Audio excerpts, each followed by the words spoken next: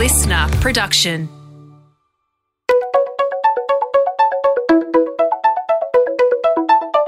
Hi, this is Paul McIntyre. Welcome to the MI3 Audio Edition. I've been a business journalist for 25 years covering the marketing, media, agency and tech sectors. In this series, we talk to industry leaders about the global and local developments that you need to be across this week. This audio edition is created in conjunction with partners as part of our Market Voice series. So, amid the furor of Facebook channeling the Incredible Hulk last week and throwing its weight around in Australia, a very significant, some say world first, new Australian audience platform was launched by Southern Cross Austereo, aimed at becoming a single audio gateway for the 9.4 million people who are audio streamers today and are predicted to double to 80% of the population by 2024. Now, after 3 years in development, all of SCA's radio, streaming and podcast brands, ventures and audiences will come through one app called LiSTNR. It's a beast which SCA execs say leapfrogs anything seen in Australia today and probably the world. LiSTNR is the rainmaker that SCA is banking on for its reinvented digital future, and it also forms part of SCA's strategy to deal with the end of cookies, the rise of logged-in user IDs, and to deliver audiences an intuitive user experience that the company says will trigger discovery across new audio formats that existing listeners don't yet touch. In other words, they expect their audience time and engagement will rise because of LiSTNR. So with us today to talk through the biggest play going in audio land right now is SCA's CEO, Grant Blackley, Chief Content Officer, Dave Cameron, and the new General Manager, Digital Audio, Grant Tothill. Welcome all, gents. And Grant, we'll start with you first. It's not up there with sliced bread just yet, but you argue LiSTNR is a world first or certainly world leading for audio in the way you've created this sort of single digital gateway for everything SCA does in audio content and for SCA's brands. Why is it world leading? Well, first of all, I think you've made a wonderful opening and picked up just about everything that we wanted to say today. Are we done now? Can we finish? I think we're done, right. But we envisioned LiSTNR about 3 years ago. We've had 24 offices, about 190 people, working through the mechanics of what LiSTNR would be particularly in a world where there is a growing appetite for consumption of audio. And I think what consumers were seeing was a very bespoke group of products in the marketplace and nothing that specifically dealt with the world of audio. There were products that dealt with certain parts of audio, whether that be radio, podcasting, music, news and information. What we've brought together is a single ecosystem. And that ecosystem is very intuitive, it's simple. It'll create personalised feeds and it'll aggregate all of the listening of all of that product in one easy, accessible place. Behind that, of course, is a machine that says we have a logged-in user. So we all of a sudden have audiences at scale where we can start to open up a very scaled proposition for our advertising market. And that market will be able to learn from the insights and behaviours that we see on an active level and have a first-party data relationship with those audiences. So I think the time was right to organise the audio world. I think the time was right for us to lean in, given the considerable assets we have across each of those particular divisions. And we also needed to surprise and delight in terms of product that you wouldn't first associate with maybe radio or podcasting, and we've been able to do that as well. So LiSTNR, is at the centre of the business, I think you just mentioned. That is absolutely true. Our entire strategy of the company moving forward will be implemented on the back of a digital audio-first model. Well, don't nick my next question, Grant Blackley, because the next question is that this is a big bet, right? SCA's entire sort of future is orbiting around LiSTNR. Is that an overstatement or about right? No, I think it's about right. As we move forward, we lead in terms of our linear audio products. We need to lead the marketplace, hence the development and launch of LiSTNR in digital audio as well. And we must remember that, we're not producing any more products called pure radios for the most part. Everyone's consuming on an IP-enabled device, and marketers want access to IP-enabled known audiences to actually be able to target those people in a more direct manner. And a conducive manner that people are willing to actually pay a premium for. So at the moment, Grant, it's going back to the sort of the world-leading argument, is that you do see lots of individual apps from radio stations and broadcasters and podcast sort of ventures and so forth. but we've not yet seen something where everything's bundled, right? And I think this is sort of the point you're going to about what Listener is. That's correct. We've got relationships all around the world, throughout Europe, the US. We obviously know Australia well, and New Zealand. And interesting enough, we couldn't find a product that actually served this need. So where there is a problem and a need, there is an opportunity. So the development of Listener is a world first. Talking with a number of parties over in the US in the past week as we were preparing for launch, they said, this is the most simple product we have found and seen that fundamentally serves a consumer need. And it's so simple, it'll be highly successful. And this is, I think, Silicon Valley people are even saying this, aren't they? That's correct. 2 people out of Silicon Valley, some of our other partners out of New York and LA that we deal with on a regular basis. And everyone's trying to be solved for this problem. And fundamentally, as I said, we've had a roadmap of development here over 3 years with 4 different iterations before we get to today. So I don't think anyone can duplicate the size, scale and complexity of this product in a very short period of time, unless, of course, they started about 3 years ago.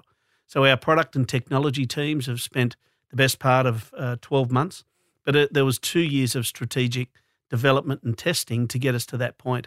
So this has been a very long and fruitful journey. We were delighted with what we call the minimum viable product on launch, and what you're going to see over the course of the next months and I guess quarters is a rapid development of functionality and content. But we also ensure, we want to make sure that we actually get feedback from our customers and listeners to ensure that we're actually reacting to what they like about our product and service and what their needs are. What is the closest thing that Listener gets to anywhere globally, Grant? I mean, my team at MI3, I think, sort of put a Spotify label on it, which I'm sure you loved, not broadly. What's it closest to? I don't think we've seen anything of this nature. Actually, I can't compare it with anything, and we did try to compare it in the early days until we worked out that there wasn't a viable product in the world. We've looked a lot and spoken with a lot with the BBC and their executives. They've launched some product which is not dissimilar in trying to aggregate all of the brands of the BBC. But even to that end, they haven't accomplished what we've accomplished there last week. I look at, say, something like the ABC Listen app, but it doesn't have the intuitive stuff that you're talking about doing as well with sort of listener preferences and viewing, understanding moods and a whole bunch of things. So there is some things we'll get to with the rest of the team here to talk about it because it is quite interesting. Just quickly, Grant, the current SCA digital audience, where is it now and where could it get to in a couple of years? What are you expecting Listener to do for you? I think what Listener will do is we talk about aggregation of our audience. We have a very sizable audience at this point in time. We have over 5 million streams of live radio any given week. Our reach is enormous. We get up to about 10 million Australians every week. We have a substantial amount of podcast downloads on a weekly basis and monthly basis and lead the market in premium podcasting. The issue is that all of those reside in certain cells. We're going to bring that all together as one house. That's the difference. That's the big difference. But that doesn't sort of tell me what you think the audience should get to, Grant Blackley. It was a nice tap dance. It was a nice tap dance, and I'm not going to share with you our fiscal or targets, but what I will say is that we firmly believe that we are going into new territory at scale, and over the next 1, 2, 3, and 5 years, I think what we're going to do, as we've seen with digital engagement, we've seen a rapid development of listening behaviour. I think that's been accelerated through COVID. And what we are seeing is growth rates of about 100% on 100% on 100%. Right. And I was going to get you into a corner. It is going to be a very scaled product. Right. But I'm not going to give you a target. No, but I'd sort of imagine you'd like to at least think you'd meet market growth. And if we talked about earlier that there's a market growth that's going to double by 2024, I'd expect that it's reasonable for me to assume that you would match that market growth. I think we'll be hopefully leading that market growth, and I would expect that we would be above market growth. So that's above double in the next by 2024. Yes. Whew, gee, it's hard work getting those good answers from you, Grant Blackley. But nevertheless, first mover advantage. This does give you, you'll be chomping at the bit to sort of say that this is a really, really big move, first mover advantage for SCA in the Australian market. True. Good. Next question. This gets you to a post-cookie world, and everyone's talking about how cookies are dead, and IDs and logged-in IDs and people-based marketing is kind of where it's going. Again, this looks like it ticks the box. Listener ticks the box on this. What sort of stuff are you going to be able to gather on understanding how your audience is behaving? And who they are. I think, there's one thing to know what the critical numbers of people are in a logged-in environment, but we want to understand their behaviours, their preferences, and we want to be able to fashion that intuitively towards what our customers, being not only the listeners but also our advertisers, are fundamentally aiming to achieve.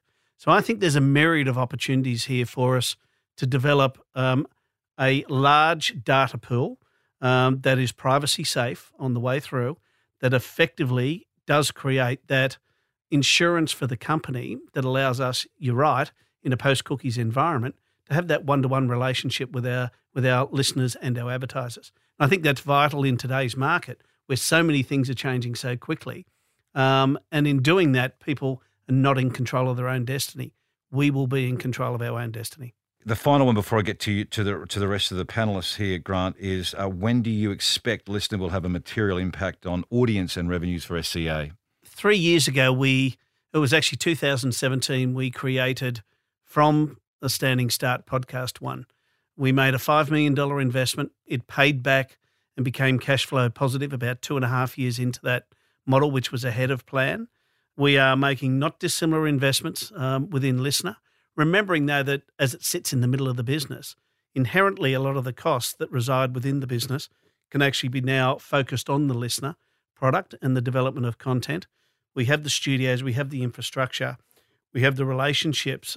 We do need to surprise and delight and spend on that as well as marketing.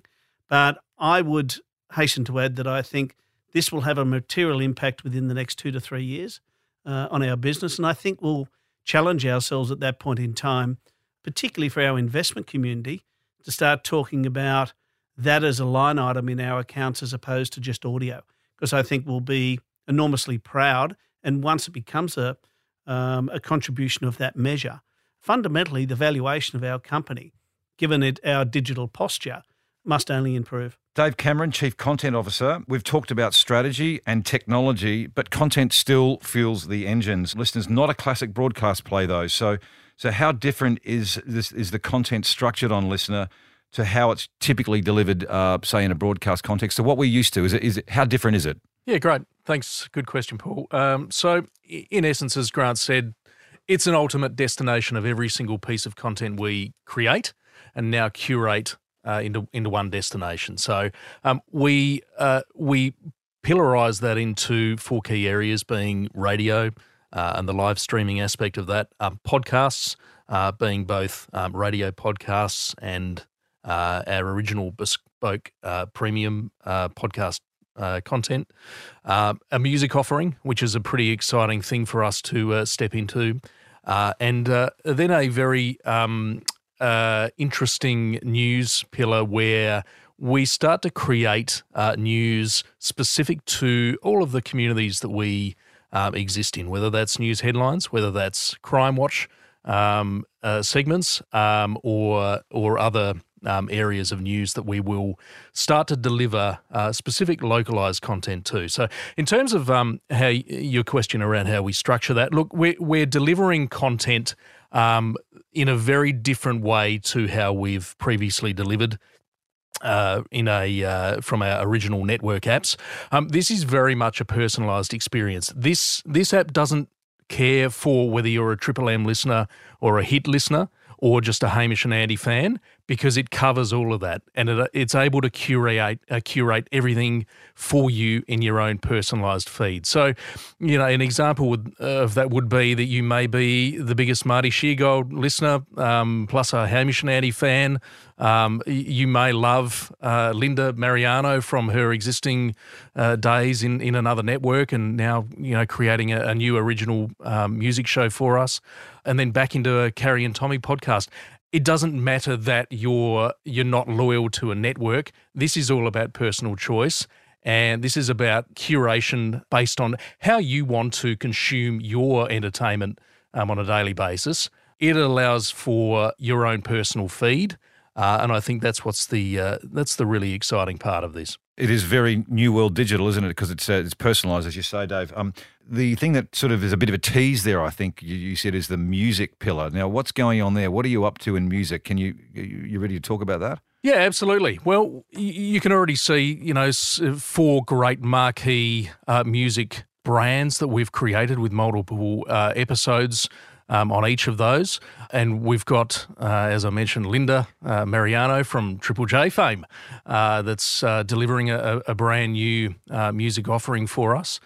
What that is that's really playing, I think, to our expertise in creating content. This is really delving into an archive of 40 years of back catalogue music content that we've archived along the way, and most of the time we haven't been able to rebroadcast a lot of that content. Well, this now gives us an opportunity to create bespoke original music programming exclusive to this platform that allows a lot of that 40-year-old archive of content to live and breathe and be discovered in a new way. Dave, what are you expecting with this sort of change up in how you've sort of essentially structured your sort of your content? What are you expecting in terms of new audience discovery and changes to listening habits? Are they going to consume new stuff because a listener, or are they going to go straight to what they have done traditionally and not move? Naturally, when you start to house everything we create, regardless of network or regardless of it existing in podcast form, when you start to house it in one place, that naturally allows people to go on a bit of a journey of discovery, I guess. It allows for cross-pollination of audio product that we've never been able to have before. We're now no longer saying you must be specific to a network to get that kind of content. The way we will cross-pollinate across live, across podcast, across music, will be very different from what we've ever done before. So that naturally, I think, allows us to have audiences that will migrate onto this platform and keep them there for longer, and allow them to go into to rabbit holes of content discovery and recommendation as they start to listen to a show and hear something else that might be recommended to them in that product. Can I put you on the spot? Time spent increases by what would be a good number that you'd like to see? 10%, 20%? Big. Big. Grant's the man with the figures, so I might throw back to him on that one. Figure I'm going to get nowhere there, but I'll try. You ready? Grant, what do you think would be the time spent increase from this listener app? I think you'll get about a 30% increase. Okay. And the reason I say that with some level of confidence is just remember what's in the middle of this initial launch in the ecosystem. You got 100 live radio stations. You got 100 global, national, and local premium podcasts. You'll have timeless and timely podcasts, as we call them. You will have, and Dave didn't mention this in our music pillar, but 15 new linear live streaming music stations, which will cater to a vast array of moods and genres. You'll have 4 new music shows that Dave did mention, but on top of that, you'll have 30 new news and information short-form podcasts across an initial 15 regions that will be a daily event and actually update people on what's happening, news, sport, crime, information, localised to that community and visitors to that community. So all of a sudden, you've got someone walking in the front door, normally going to the first bedroom, and what you've got is a house full of content. And in that house, I think people, as Dave rightly put forward, will be drawn to certain things that they didn't expect to be drawn to. They'll engage with that. It'll become part of their audio repertoire and preferences. We'll be making recommendations and on top of that. And all of a sudden, I think that time spent listening within the house naturally must increase. And the more you engage and the more you like, the more this product will remember and serve it again in the order you want in a very personalised basis, but also make recommendations of other things in the house. And this is the minimum viable product we're launching today. So add to that more product that we've got in the pipeline. And what you're going to see is a wealth of content. So we could become the audio destination of each individual. And that's really quite important for us. Dave did mention when you come to listener, you might be your personal preferences, which might be cross brands that are in your portfolio. So does listener represent some sort of reweighting of how you view your individual brands at SCA, whether they be Triple M and beyond? So what happens to the brands? Everyone's got a brand preference. So if you have been consuming the Hit Network, Triple M, or the Hamish and Andy podcast, naturally we don't want that to change. So, but what I think what Listener does is it's an equaliser. So the product that we have in DAB with streaming stations, whether it be Triple M Country, which mightn't have been known to certain audiences, all of a sudden they're going to find those channels. They're going to find new streaming channels based on a mood or genre that actually might appeal to them that otherwise they had to go to another provider to achieve. So I think what this does is equalise all of the brands within the family of or the house of brands that we have. It's not to say we won't have preferences. It's not to say we won't continue to market in the manner we've always marketed our linear assets of radio or podcasting. But I do think this opens up a level of equality within the framework of the house, and I think that has enormous benefits for listeners and advertisers. You do have a bit of multiple choice to deal with, though, Grant, because you've got a choice between promoting and marketing listener and promoting and marketing your individual brands as well. So I'd imagine that you would prioritise listener at the moment to get the momentum going, though. I'll let Dave talk to that. Dave, where are you going with your brand preference? Oh, look, I think the balance of messages is always a challenge. I think that listener is complementary to both Triple M and Hit brands from a broadcast point of view. While I think it's a gentle and delicate balance to get that right specifically on air in terms of promotion, I don't think it sounds difficult for us to convey that you can hear your favourite radio show or your favourite Fox show on Listener. It's quite an easy one for our audience to digest. Right. We are running out of time. So, Dave, one more question for you, which is you do have some, and I think both of you have alluded to it, you do have some new content initiatives coming down the pipe. What could they look like and what's driving those developments? Tell it all. Well, I won't tell it all, but we will be aggressive with plans to continue to deliver new content right across radio, podcast, music and news over coming quarters. I'll probably target 3 specific areas where I think we will be able to deliver something really interesting. And that is you will start to hear our broadcast talent deliver, I guess, what we would deem side projects off their main radio shows. Carrie has already delivered the Brains Trust, which has been fantastic for us. So I think you'll start to hear more of more original content, non-broadcast content from our roster of talent.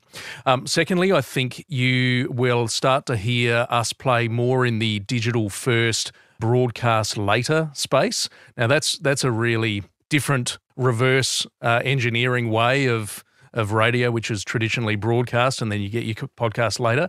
We're already dabbling in that with some of our key rush hour drive shows across the country now, where we're giving it the show to our audience in a digital first opportunity hours before it gets broadcast. So very different from that perspective. I think that will be an area and an opportunity for us to continue to showcase Listener. And thirdly, and this will, some announcements are imminent in regards to some original live programming that you will hear exclusive to Listener. We've worked a lot and hard in trying to understand how we can deliver daily product in a podcast form from Matt and Alex and The Briefing. And I think, that has given us some really interesting new ways to be able to think about how we would deliver original live programming that's not broadcast, but it's specifically on this platform. And I think you will see some interesting announcements imminently. Well, that's a good lineup. And I guess my last question is, so just tell us a few of those top secret projects you haven't mentioned yet. No, okay, we're not going to go there. I think it's fair to say that things like the examples Dave just gave us have given us the confidence to play outside the square. And I think, we don't want to channel ourselves down as, well, that's just radio reinvented. We want to challenge ourselves to how do we satisfy audio consumption needs and wants in a way that people haven't envisaged today. And I think that's a wonderful opportunity. So the brief is wide. It is bold. It will be different. And what we need to do is curate it expertly, which we're known for, market it aggressively, and repeat and improve. Well, it doesn't sound like it's a historical linear journey you're on, Grant Blackley, does it, if you're starting to sort of do all those sort of very different things? It's not at all. It's very interesting. Grant Tidal, you've sort of, you're the shiny new toy really for the last 3 years, haven't you? You've been sort of running this super exciting, sexy thing called podcasting, which everyone's excited about. My provocative question up front, though, is it's been going gangbusters. Has podcasting peaked? I would say this, Paul. I think it's only just begun. I think that everyone thinks that podcasting is as simple as let's get a microphone and have a chat and it's a podcast. To our previous conversation, I think that the world of audio on demand or podcasting in whatever form you want is only about to grow, be challenged. I think we're seeing a lot of different things come out of the US, and I think Australian audiences really are, as we invest more and more, as it basically becomes a medium where CMOs and other people are spending more money knowing that it's a trusted medium to get their message across. I think we're going to see greater investment, and with that greater investment, we're going to see more opportunity. So I look at it like this to say, if there's 9.4 million Aussie streamers at the moment, audio streamers, there's around about 3.5 million podcasters. The only thing is upside for what we're doing with Listener, because if you come in to stream your favorite radio show and you discover a podcast, or you come in for a radio podcast and then you start to become a podcaster, what we do know is that once you become a podcaster, it's pretty hard to kick the habit. So on that basis, I think it's just the beginning. They tend to be longer form, don't they? Like they're sort of at least, well, this one, we're at least 30 minutes, we're probably running 40, but some of them, an hour is fairly standard for a podcast. That's a lot of time spent for a set of ears, isn't it? Yeah, it is. I think we very rarely make a podcast like the US that will go for 2 hours. If you do listen to some of those, it's probably... They can talk though, can't they, Grant? 15 minutes of telling you what they did last night. So yes. I think the Australian audience is pretty savvy, and we spend a lot of time understanding what the ideal length is of different genres of podcasts that we create. And this has been one of the great things that we did with Listener. We could understand mood states, need states together with the ideal length of different genre podcasts. So hence the birth of the shortcast or the shorter podcast. And I think for depending on what you're trying to deliver will depend on the length. And to assume that someone's going to give you 90 minutes of their time, they've got a lot of other things going on. So you've got to be pretty true to the fact that it's about the user first. It's about the listener and what do they get, and respecting that. So shortcasts were born out of some development with Listener. Is that what you're saying? Is you understanding what was going on there? And what is a shortcast versus a podcast? Yeah, well, basically all a shortcast is a short podcast, but it's under 10 minutes. So what we realized is that for those groups that want information, they don't have time, they're not going to sit through a 25, 30-minute podcast to get what they need. They have a shorter attention span. They want to get as much news or information in a shorter period of time. So we'll create them podcasts that are basically tailored for that need. Equally, if you're into true crime, you don't want that in under 10 minutes. You'll happily sit down and listen to 3 or 4 episodes and get the story. So we just understand the different need states and have created that based on that. So that's really where we're heading. For our listeners, which are obviously lots of marketers and agency types, what has been the biggest change in podcasting the last couple of years, Grant, and what should they expect in the coming year or two in and around the podcasting sort of area? Yeah, I think what we've seen over the last few years is this real change in branded podcasting. And I say that as branded, as respectful. Really, branded content was all the buzz there for a while. But what they've realized is that they can now get involved, brands can get involved in more authentic storytelling with really nice editorial policies so it engages an audience. I think the podcast audience is pretty savvy these days. Pardon my language, but it can point out shit pretty quickly. So it kind of like knows when it's being sold to. So authenticity is really, really important. And I think what we've found with certainly the brands we've worked with over the last couple of years, we've been able to grow that area quite substantially, and through a variety of different executions. So that's been really good to see happen. I think we have seen comedy just go from strength to strength in podcasting as we have through COVID, health and well-being. That's another area.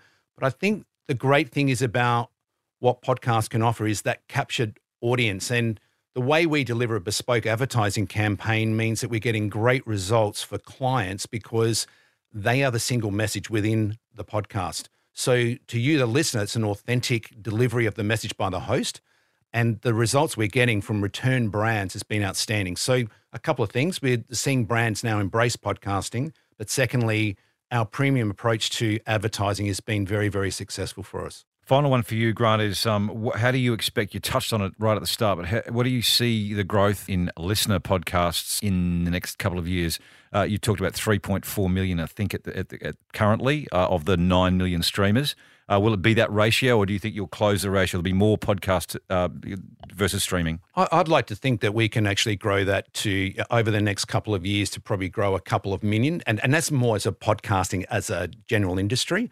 I think the industry still has to do a lot of work. I mean, the Ranker was created to help start to get that going. But I think I'll go back to my earlier point, as we can commercialize in new ways and more meaningful ways, there will be greater investment. And the greater investment we have into premium quality content will be what will drive podcasting. And if you can discover it easily by coming in for something else and you become a podcaster, then that's the great outcome. So if we could grow it to 5 million, 6 million in the next 2 years, I think it would be outstanding. That's a pretty good number.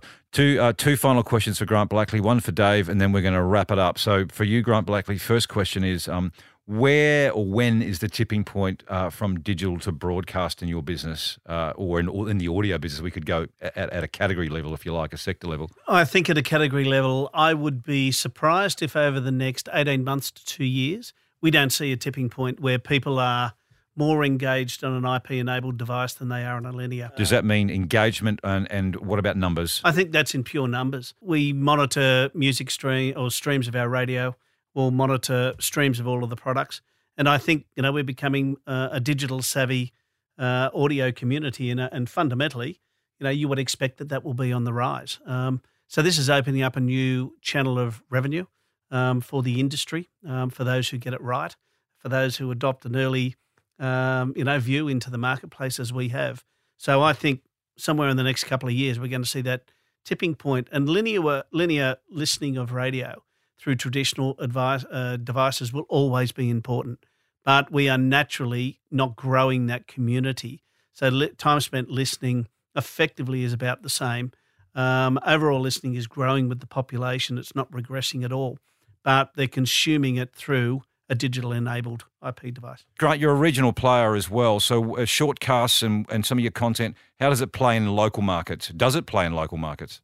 Yeah, very good question. Well, firstly, Listener is for all Australians. And secondly, I think throughout the regional centres across Australia, they're actually, through one thing or another, starting to lose their voice. And we want to make sure that they have a voice. And by offering these shortcast news and information services, what we believe is that all of a sudden they now have a voice. So whether it's the local crime watch that Dave talked about, or whether it's the locals guide, or whether it's news and information, it's tailored for them and their community. So we think that will grow over time. We think that local communities will know that this is a destination where they can talk about what's going on. And we think we'll add to that whole shortcast selection that will become available. So it's still very personal, to Dave's point, but it reflects everyone, and that's what it should do. How many do you think you'll produce in a week, or what's the ultimate aim here in terms of the number of shortcasts you produce? Well, we have shortcasts across not only throughout our regional broadcast areas, but equally we'll then start to look at them over time into our metro areas. Then we have the Listener podcast team that create shortcasts. So we've been working on those for the last 2 or 3 years with different trials to understand what these short podcasts do to driving longer podcast series, which have been very successful. So we'll add to those. So I think we'll probably see us make anywhere between 60 to 100 of those over the next 6 months. Good numbers. The final question then is to Dave Cameron. The bigger picture, Dave, here in 2 years' time, 3 years' time, content consumption and audiences, what does that look like in a couple of years? We've heard sort of Grant's prediction of the tipping point, but what is consumption? What does it sense to you like it's going to land? Look, I think the trend continues in terms of audiences wanting what they want when they want, and us delivering that in a timely way rather than them waiting for it to be broadcast. I think will naturally continue to reach that tipping point, and I also think quality of podcasts will continue to rise as well. And what I mean by that is, podcasting has been a bit of the Wild West for several years, but I think the rise of premium audio content will continue to rise to the top. Paul, it'd be remiss of me not to say at the end that we have great faith in the audio market. I think it'll be one of the highest growth markets in media over the next 5 years. And I think everyone knows that we are becoming more audio savvy and we're leaning into audio products, across every part of our lifestyle.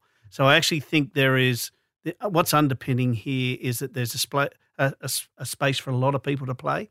We want to be the leader in that category, but we are playing in an expanding market. And as we mentioned before, we think that active streamers will double effectively from 40% to 80% by 2024. I don't think anyone will debate that outcome. It's what share of the pie we can take along the way. So, we think this is a very exciting venture. There are many people who have created this success in the business.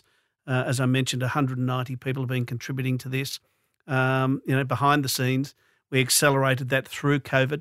It gave us an opportunity to actually double down and develop our content and our digital posture on the way through to finally get to this launch.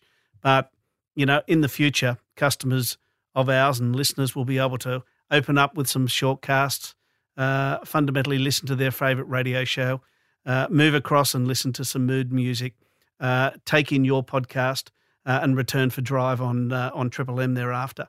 So what you've got is a world of audio that hasn't existed before.